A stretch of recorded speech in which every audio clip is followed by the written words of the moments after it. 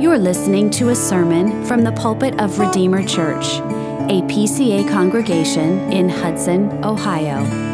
For more information, visit us at redeemerohio.org.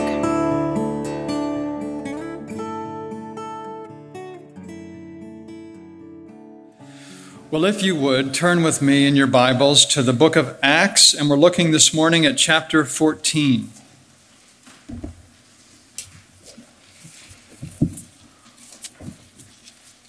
Chapter 14, verses 23 through 28. And you'll find this on page 923 of the Pew Bible.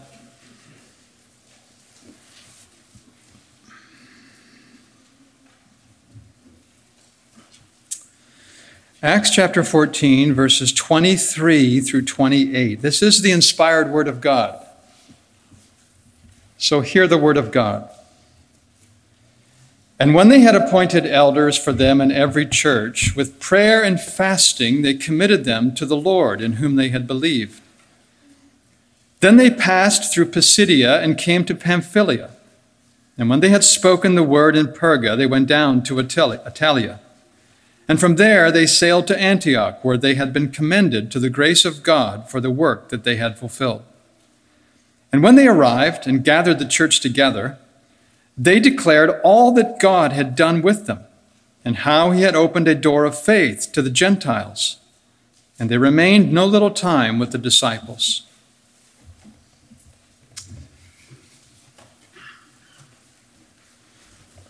Well, it was at Lystra that Paul had been dragged out of the city and then stoned and left for dead.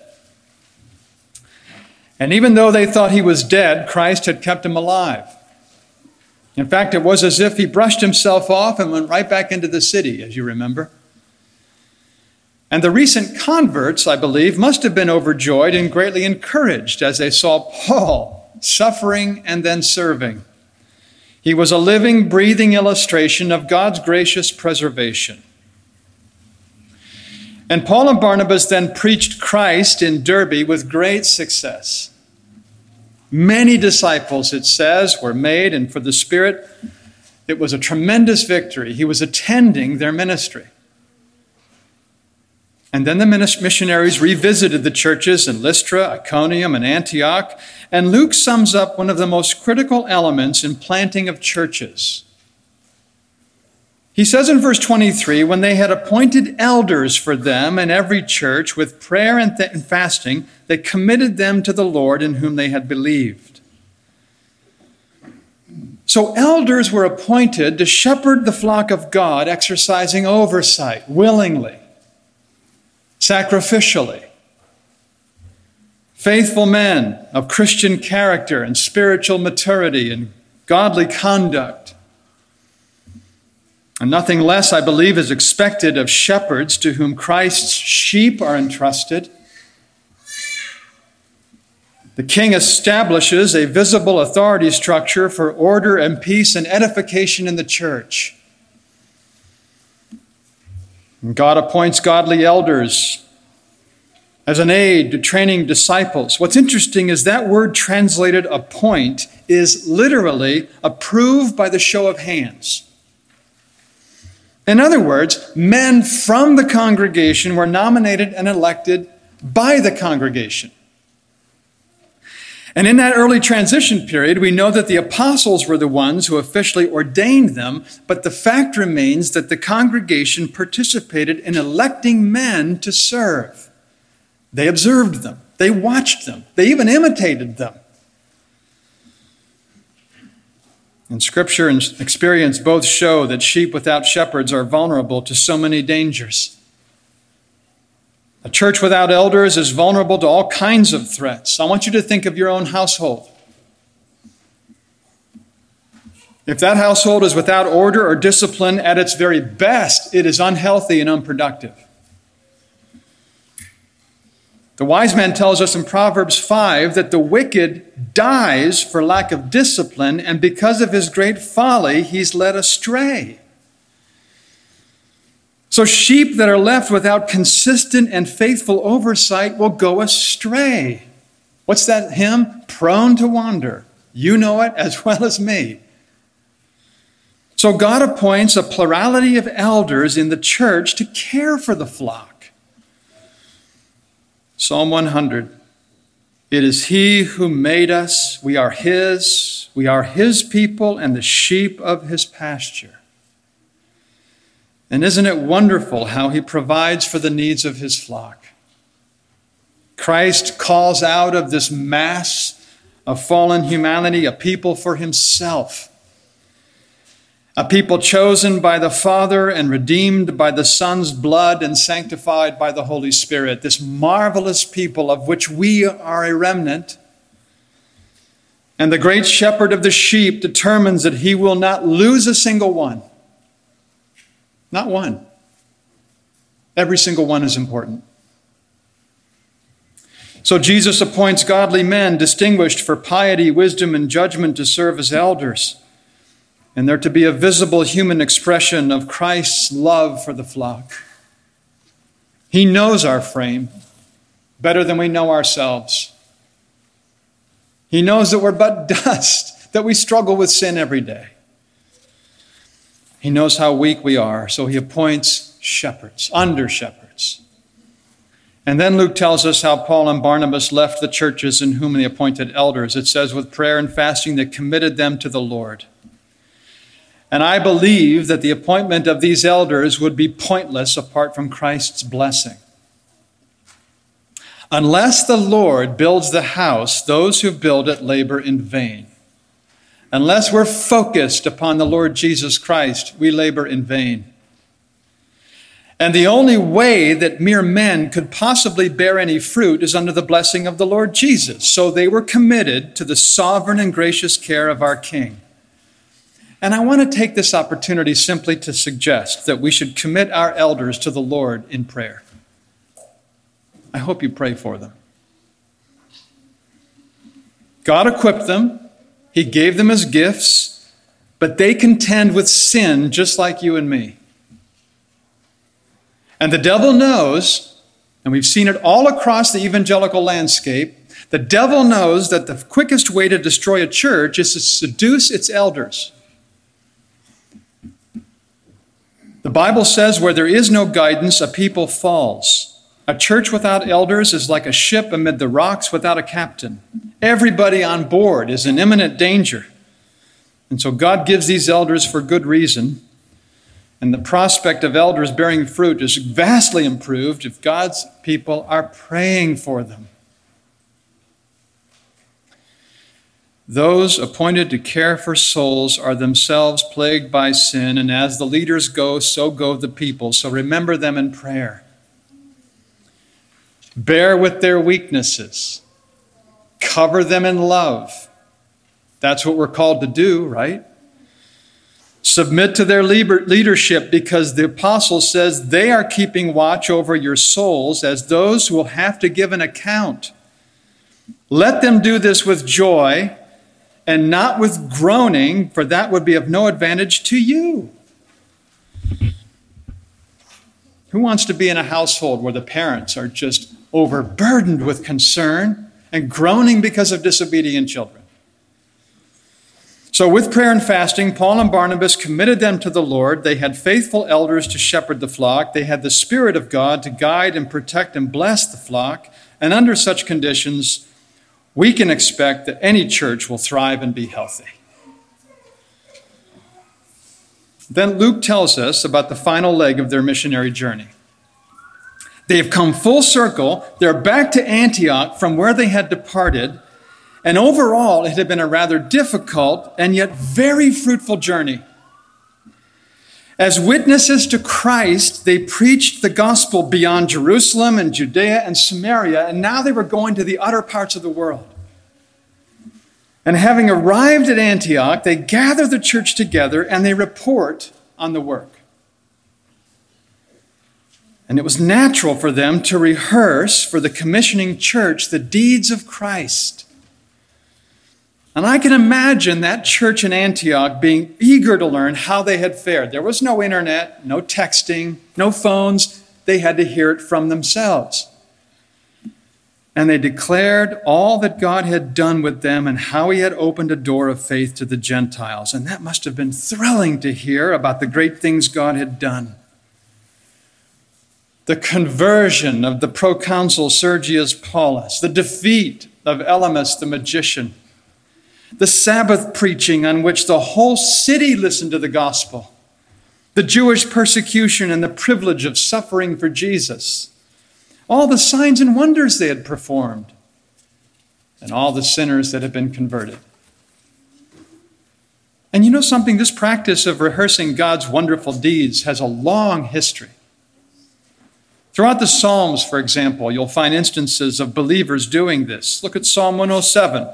The author reflects on God's deliverances of Israel, and he says more than once, "Let them thank the Lord for his steadfast love, for his wondrous works to the children of man." And whenever we reflect upon God's work, it naturally leads to bursts of praise. As elders, and I can say this, we have the privilege of hearing routinely testimonies of believers. And I think I speak for us all when I say that we rejoice in listening to what God has done. Doxology is one of the aims, the joyful effects of this kind of practice. Edward Payson says this: "Every being has a right and may justly expect to be treated in a manner suited to his nature, character, office, and works." So despite what our culture says, it would be unsuitable and unjust to treat a human being like an animal. Every being has a right and may justly expect to be treated in a manner suited to his nature. You're not an animal. You're a human being. Being made in the image of God, you're more dignified than that. Or when it comes to God himself, he has a right to be praised, to be admired. As David says, "I call upon the Lord who is worthy to be praised." And praise and admiration is the natural response to the glory of the infinite God. And it will never stop in heaven. Those angels never cease to say day and night, "Holy, holy, holy is the Lord God Almighty." And so we pray, "Thy will be done on earth as it is in heaven." Praise. Paul cheered the hearts and he encouraged the hopes of the Antioch church, and perhaps the most important work that he rehearsed was the opening a door of faith to the Gentiles. And that metaphor of an open door is used frequently in Scripture. Paul says, "A wide door of effective work has opened to me." Or in Colossians 4, "Pray also for us that God may open up to us a door for the word to declare the mystery of Christ."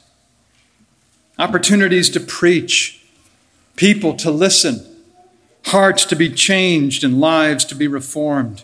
And that's what Paul and Barnabas experienced on their missionary travels.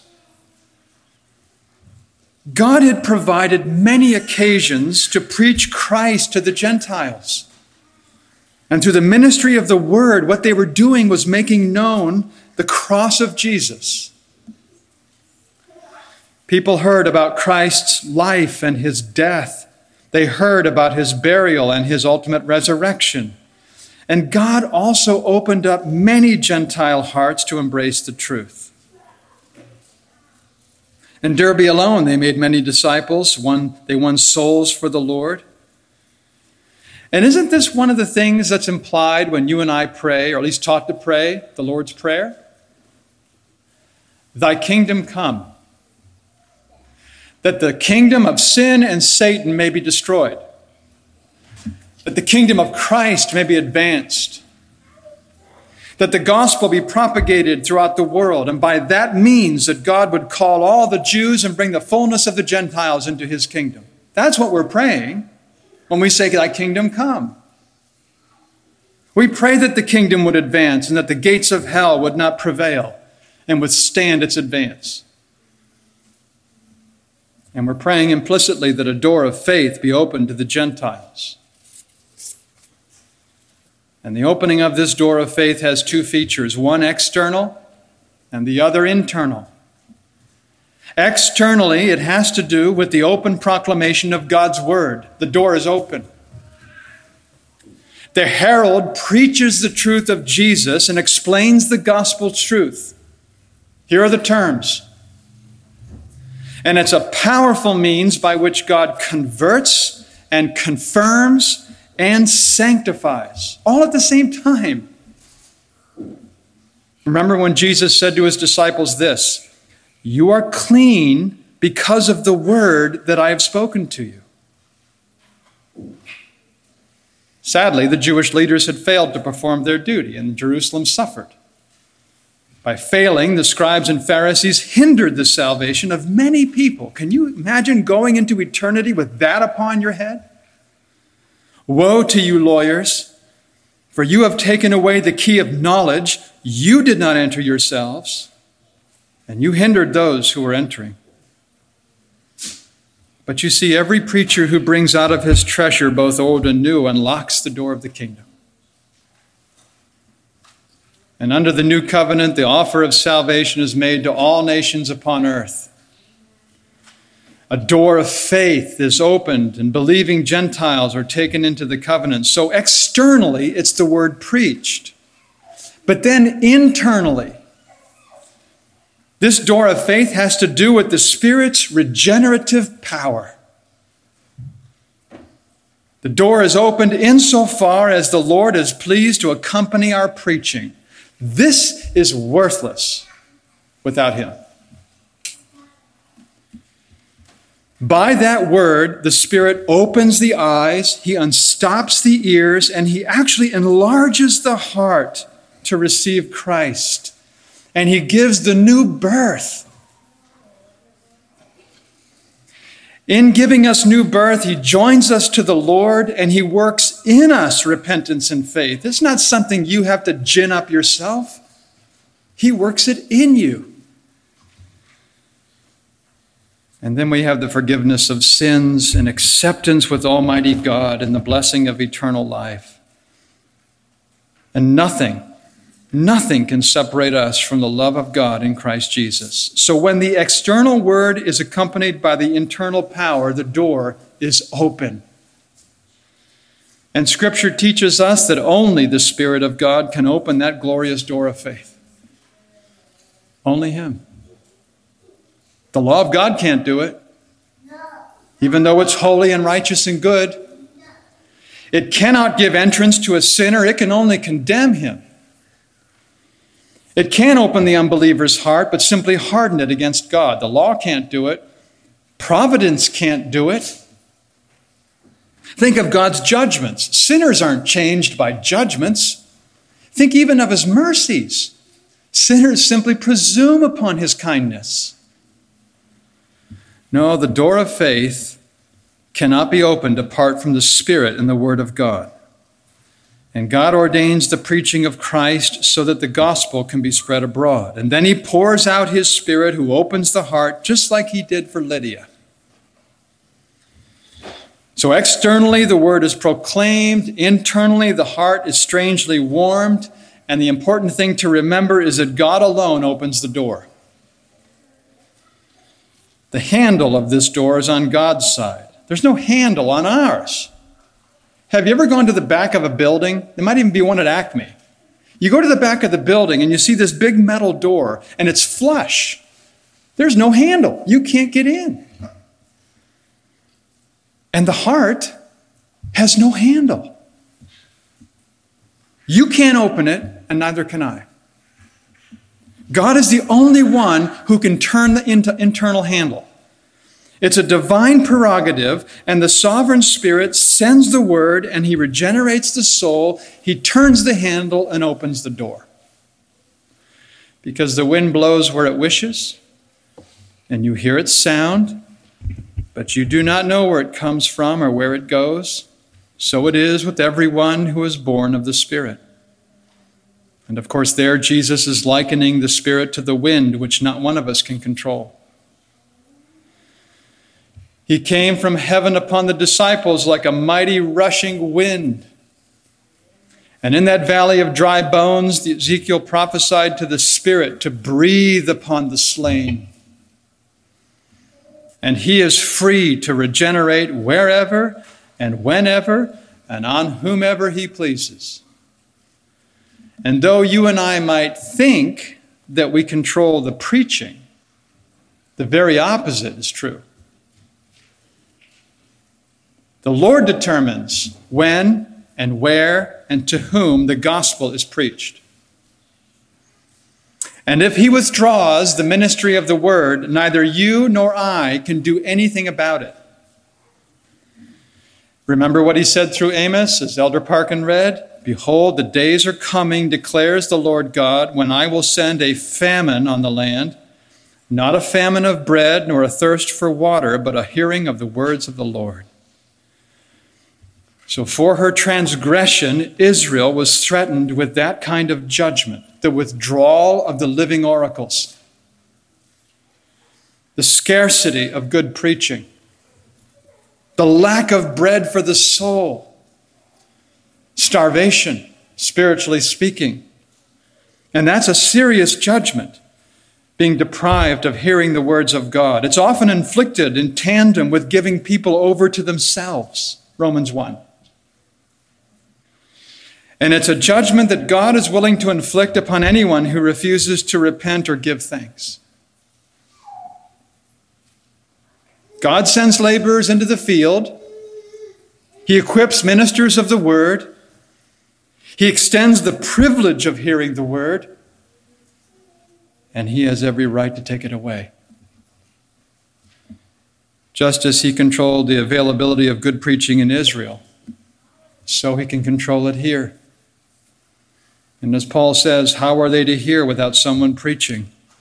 And how are they to preach unless they are sent? You see, Paul and Barnabas had been sent by God, who'd been opening Gentiles' hearts, and thus, through that ministry, God had opened a door of faith to the Gentiles. But unless he opens that glorious door, you cannot enter the kingdom. We're so used to having this available. I'm guilty of taking it for granted. This wonderful gathering, this wonderful congregation, I'm guilty of taking it for granted. It may not be here next week. The kingdom can be sealed shut to those who have never heard the gospel. And even if the word is preached somewhere, they cannot enter the kingdom unless they're born of the Spirit. They can't even see the kingdom unless they've been born from above. And in this place, at this time, the gospel is preached and the Spirit is at work. And I just wonder how often we stop to think about the magnitude of this privilege. I've never known a day in this country when there's been no ministry. I've never known a day. You can turn the radio on, the TV on, the internet, you can go to church. It's always been here in my lifetime. But there are places in this world where the awful solemnity of that judgment is felt. We've been spared the kind of spiritual famine threatened by Amos, but there are places that have no churches, no pulpits, no preaching of salvation in Christ. And that means that we should pray for those places and ask God to open a door of faith. So let's give thanks to the God who opened a door of faith to this generation. I'm free to preach, you're free to hear, we're free to worship, and a wide and I hope effectual door has been opened in our day. And it's for us to give thanks, to be diligent in taking advantage of this opportunity. Jesus says in Revelation 3, for example, he says, behold, whenever he says behold, listen. Behold, I stand at the door and knock. If anyone hears my voice and opens the door, I will come into him and eat with him and he with me. So he knocks at the door of our hearts that he may enter in and fellowship. By nature, the sinful heart is a strong fortress. It's locked up, it's barred. And nothing but the Spirit can unlock it. But note, Christ patiently knocks outwardly by the word, inwardly by the Spirit. His desire is for us to open by consent and to commune with one another, which is what he did for Lydia. By the Spirit, through the word, he knocked, she opened, and a soul was saved. And how wonderful and lofty is the privilege of accepting the terms of salvation. Very simple. Believe in the Lord Jesus Christ, and you shall be saved. Those are the terms. That's the terms of salvation. They're openly offered. And there are people in this world among whom Jesus is still unknown. They've never heard that. But not you, not me. In his mercy, God has opened a door of faith for us to enter. The gospel is proclaimed. Christ offers salvation free of charge, and in him we may receive forgiveness of sins and eternal life. Wouldn't it be striking for you and me to see a starving man refuse the offer of a free meal? Wouldn't it be astonishing to see a condemned man walking up the scaffold refuse an offer of pardon? You know something? God loses nothing if you're damned. And God gains nothing if you're saved.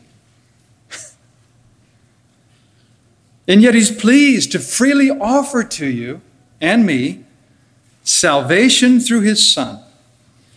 And the gospel requires nothing except faith, which is his gift. You don't have to make any kind of satisfaction to his justice. All those demands have been met. All you need to do is turn from your sin and trust in Christ. And understand that no sooner does the Spirit renew the soul, but the soul responds in faith. In some measure, that soul exercises faith and receives Jesus, even if it's faith the size of a mustard seed. A believer enters the kingdom and becomes a child of God. A high and glorious privilege. There is none greater. But he can do so. The believer will inherit eternal life only when God opens that door of faith and he walks through it. Faith in Christ involves the deep mysteries and the things of greatest weight. John Flavel, and I'm going to close here in a minute, but John Flavel points out 4 different things that distinguishes this saving faith. 1, we must know who Jesus is and what he's done. You got to know him. If we're ignorant of this, then we'll have no reason to take Christ or to trust in him. You got to know him. 2, you have to assent to the truth of Christ revealed in the gospel, because the soul will not adhere to what the mind does not assent to. So that's who he is. I assent to it. 3, you have to receive and highly esteem Christ as the only Savior. This means receiving him with a heart that rests upon him and trusts him. You know him. You esteem him and assent to the truths about him. You receive him. And 4th, you choose him as your Lord and Savior. It's a choice of the will. You stretch forth your soul and you receive him as your King. That's saving faith. And this was the great criticism that Jesus himself leveled at the Jews. He said to them, "You refuse to come to me that you may have life." The door of faith was open. The word was preached. The Spirit was at work. And even though their conscience was awakened and their souls were convicted, they refused. And like the Jews of yesterday, people today oftentimes refuse to choose Christ. Let's carefully consider the glory of Christ and the greatness of his benefits. He is not offered to fallen angels. He is not offered to the damned in hell. He is not offered to millions now living who never heard the gospel. He's offered to you. To you who are no better than any of those whom the gospel has passed by. And the question is whether or not you and I will trust in him and walk through the door of faith. Come, everyone who thirsts, come to the waters, and he who has no money, come. Buy and eat. Come, buy wine and milk without money and without price. Amen. Let's pray together. Gracious Heavenly Father, we thank you for your mercy, your goodness, and your abundant grace in opening a door of faith to Gentiles in general and to us in particular. We pray that everybody here and all within the hearing of my voice would walk through that open door, trusting in Jesus Christ to the salvation of their souls. And Father, we ask this confidently because we do so in the name of Jesus Christ. Amen. Thank you for listening. For more information or to connect with us, visit us at redeemerohio.org.